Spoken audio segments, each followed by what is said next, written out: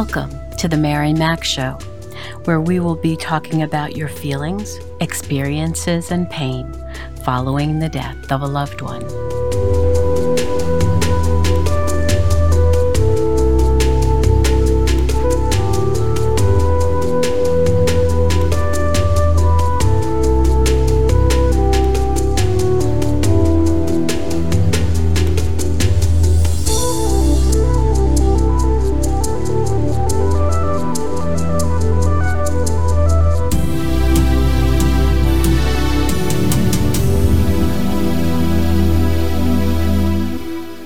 Good morning, good afternoon, good evening. Wherever you find yourself in this entire world, I welcome you. So how are you doing, my friend, my warrior? I certainly hope this week has been better for you. We'd like to welcome our newest listeners from the country of Trinidad and Tobago, our 63rd country. We're very happy you have joined us. I'd also like to encourage you to take a look at our products at the Mary Mac store, where we offer lovely things for yourself and others grieving the death of a loved one.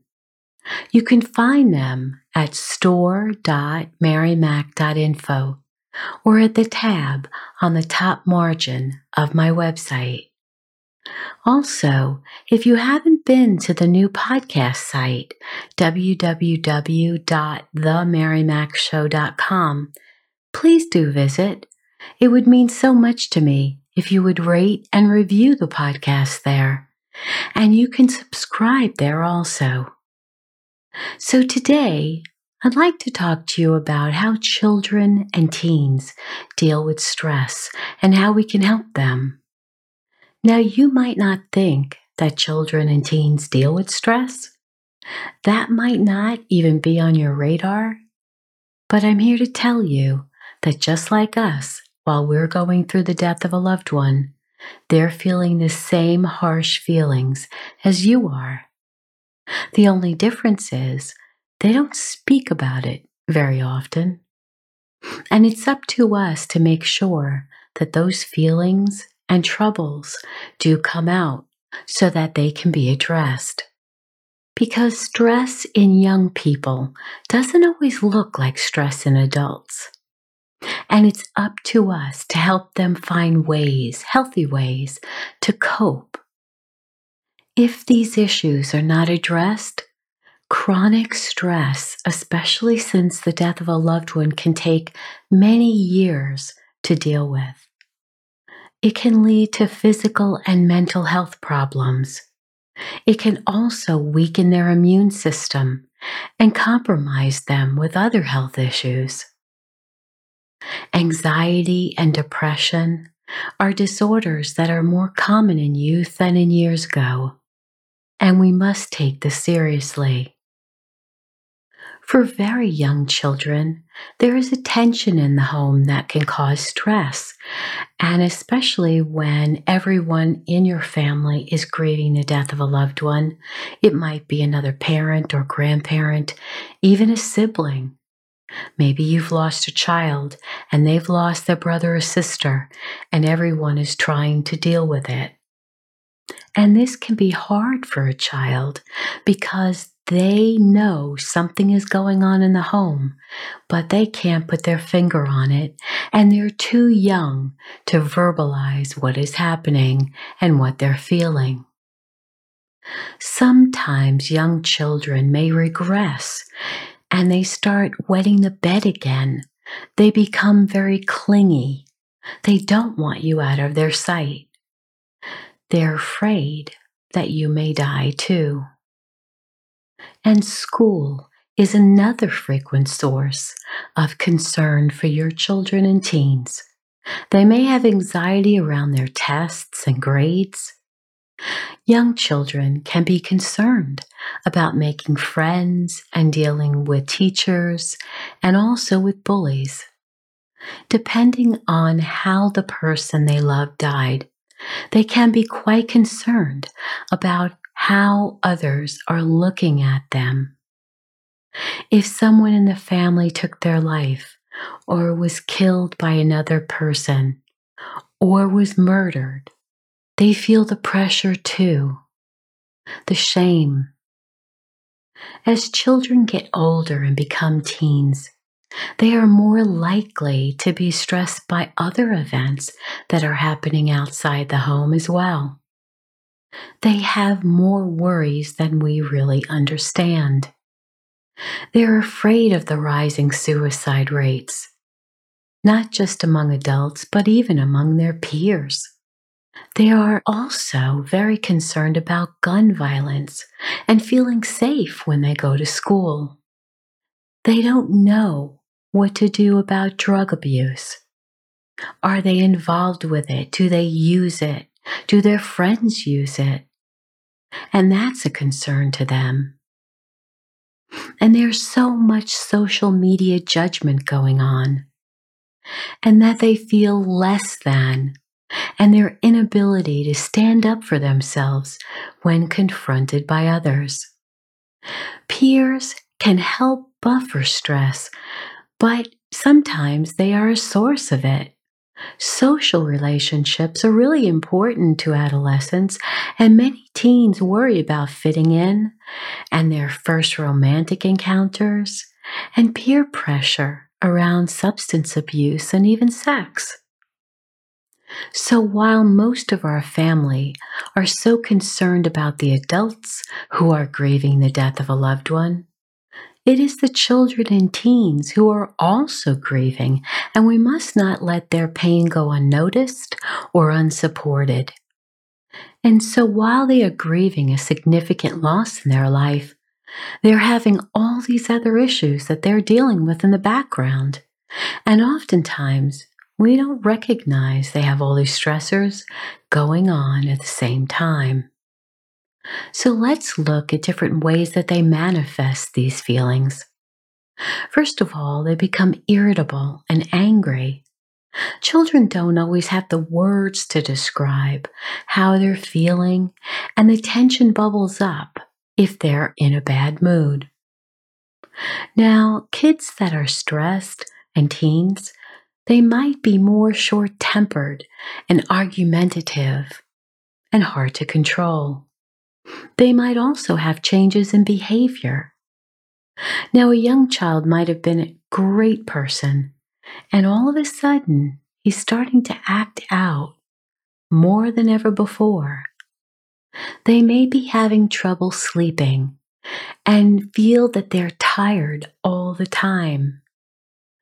And they also might have trouble just falling asleep at night, just like you do. They may decide to neglect their responsibilities. So they may have suddenly decided that they don't want to do their homework, or they forget their obligations or their chores at home, and they start to procrastinate more than they used to. And stress can be a major factor in this. They may decide to eat too little or too much, and both of these can be from stress. And also, too, their immune system is breaking down just like yours, and stress can cause many physical symptoms. They may have headaches and stomach aches and find themselves in the nurse's office more often.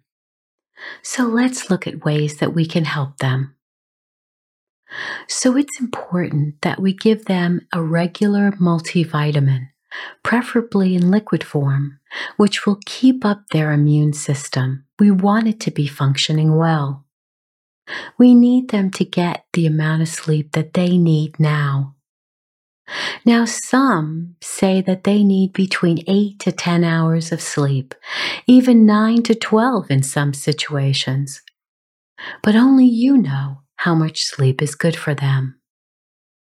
Their bodies might just need a lot more right now. Just think of yourself, how you dive into bed when you're feeling sad and blue, and you don't want to get out of bed either. They're having the same issues. They need to get out and exercise just like you do, so maybe you can do this with them, either a parent and a child together or the whole family. Maybe you can go on weekend hikes together and share the nature and outdoors together. It's also important to talk things out with your young ones. It is likely that during their grieving period, many stressful situations will come up, and it's important that they have your ear or the ear of a trusted adult who can help children and teens put things into perspective and to help them find solutions. It's also important to find fun things to do and quiet. So, just like adults, kids and teens need time to do things that bring them joy, whether that's playing their video games, practicing music, or listening to music and dancing. Children need to have things that bring them joy, so help them to uncover what those might be. Getting outside, spending time in nature is an effective way to relieve stress and improve well-being. It is also effective to write about their pain in a journal. It's been said that writing can reduce mental distress and improve one's well-being. So go with them to the store and let them choose a beautiful journal that they can use to write out all their feelings when they are feeling especially anxious or depressed. It is also helpful to watch uplifting motivational videos online, which helps your young people to believe in themselves and to know who they are. And quiet reflection and prayer can give them a sense of hope and calm. So why not start by praying at dinner together each night and giving thanks for all you have and the food that is available to you and your family? It is important to teach them that we should not take things for granted. It is also important to find a grieving children's center near you and attend their support groups as a family. This will be highly beneficial, as they will be around others who understand how difficult life is right now, as they grieve the death of their loved one too. While they are attending their group session, you will be visiting with other parents who have their own group to discuss the difficulties they and their children are facing. So attending a local support group for their age group is ideal. Being around others who understand exactly what they are going through after the death of a parent or grandparent, sibling, or friend will be a great help to them. They will not feel that they are so alone. Unfortunately, their peers do not have a clue on what your teen is going through, and they may dismiss your child or your teen's feelings. So it's best to have them connect with others their age who are suffering a similar loss, like the death of a mother or father, sister or brother. It would be wonderful if you would model healthy coping skills. It's important to let them know that life is not fair and various struggles will come up in their lives. You want to help them become good problem solvers. Help them realize that there are many choices right now, and you prefer them going down the road of the good choices instead of the poor choices. Give them the balance. Show them what's possible. Help them to gain the confidence to make the right choice. And also in this day and age, social media can be so negative and so harsh to other children, even to the point where we've seen certain children pushing others to suicide. It is so horrible, so sad, And we must educate our children to understand that there will be peer pressure on social media, there will be cyberbullying, and they need to know how to limit their time online and how to turn off or defriend people like that. We also want to help them to combat negative thinking. We want them to look for the positive in life. We need to make them feel that thinking positive is the way to go, so they don't go down the rabbit hole of depression and stress and anxiety, loneliness and isolation. We need to nip that in the bud immediately so they never get there. In other episodes, I've told you about Marissa Peer, whose program on I Am Enough is instrumental on helping us to feel more confident and calm. One of the most difficult issues we feel is that we aren't good enough just as we are, because there are others who make us feel less than. But it's important that they learn that this is not the case. So please take red lipstick and write the words I am enough in big letters at the top of every mirror in your home. Each time you and your child or teen uses the mirror, they subconsciously will absorb it, and within a short period of time, they will start to feel better about themselves. It is definitely a worthwhile exercise, and I hope you will start it today. And as I've mentioned many times here, learning the emotional freedom technique, or EFT, or tapping, is not just for adults. In the show notes, I will add various links to help your young people to release much of their stress, overwhelm, insecurity, and anxiety. Please take the time to learn this for yourself and with them. Do it together by imitating the practitioner and saying the words with her. Another valuable tip is to help your young ones keep a gratitude journal, just like you do. Make it a favorite project between your family members to write 5 things before bed each evening that you are most grateful for. When they start to get their thoughts toward the positive, it will definitely help them to not entertain negative thoughts pushed on them by friends on social media or in school. It's also important to spend quality time with your children on a regular basis. Put your phones and tablets and video games and other electronics in a drawer so you can talk with each other again. An easy way is to simply turn off the Wi-Fi modem so no one would have internet access.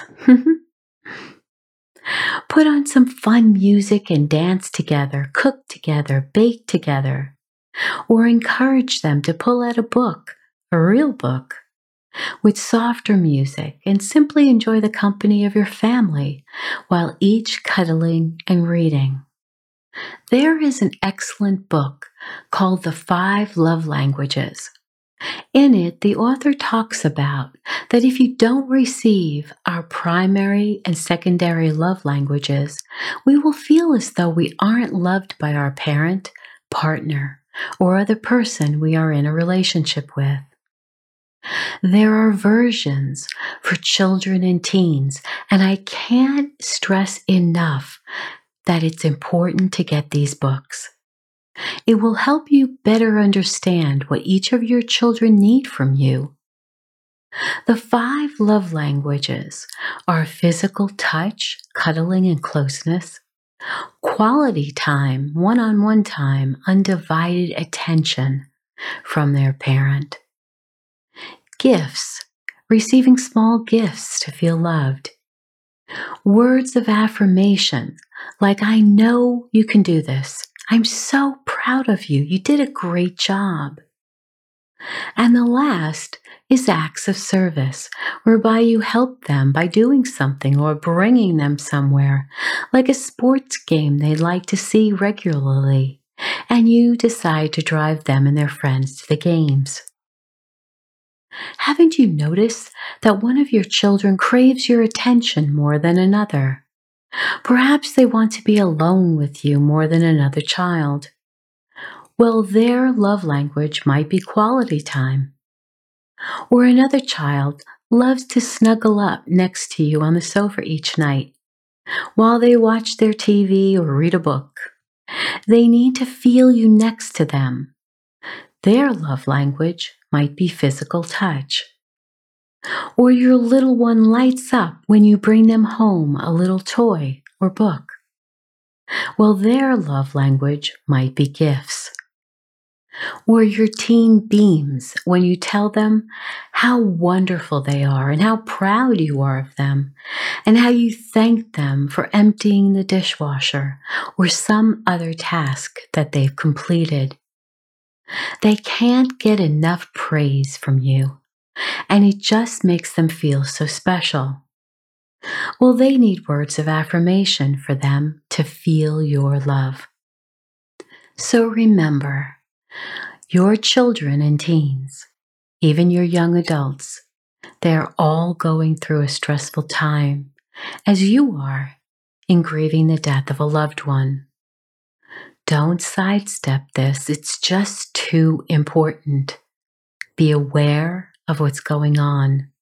Ask if you're not sure. If it's not you they can confide in, find another adult who you trust to have their ear. Love on them. Make sure they know how you're there for them. Do not get too busy that you can't be there for them. The love and care that you put in now will pay off dividends later in life. They will feel secure. They will know you are there for them. And you need to do this now. I'm sending you my love and hugs and confidence that you will do the right thing. So now it's time to get up and dance, dance, dance. And I know you think this is really silly, but please do it for me anyway, okay?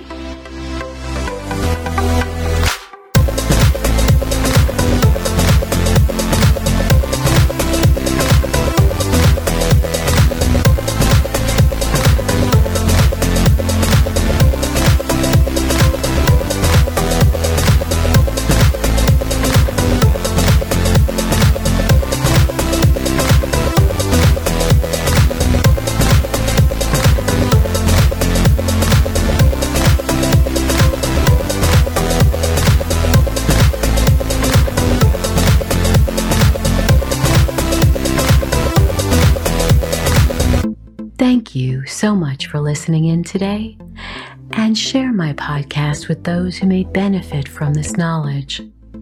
Remember to continue writing 5 things in your journal each night that you are grateful for. Please subscribe to my podcast and rate and review at www.themarymacshow.com. Sign up there for my private email list so we can stay in touch. And as always, remember to be happy because you deserve to. I'll speak with you again soon.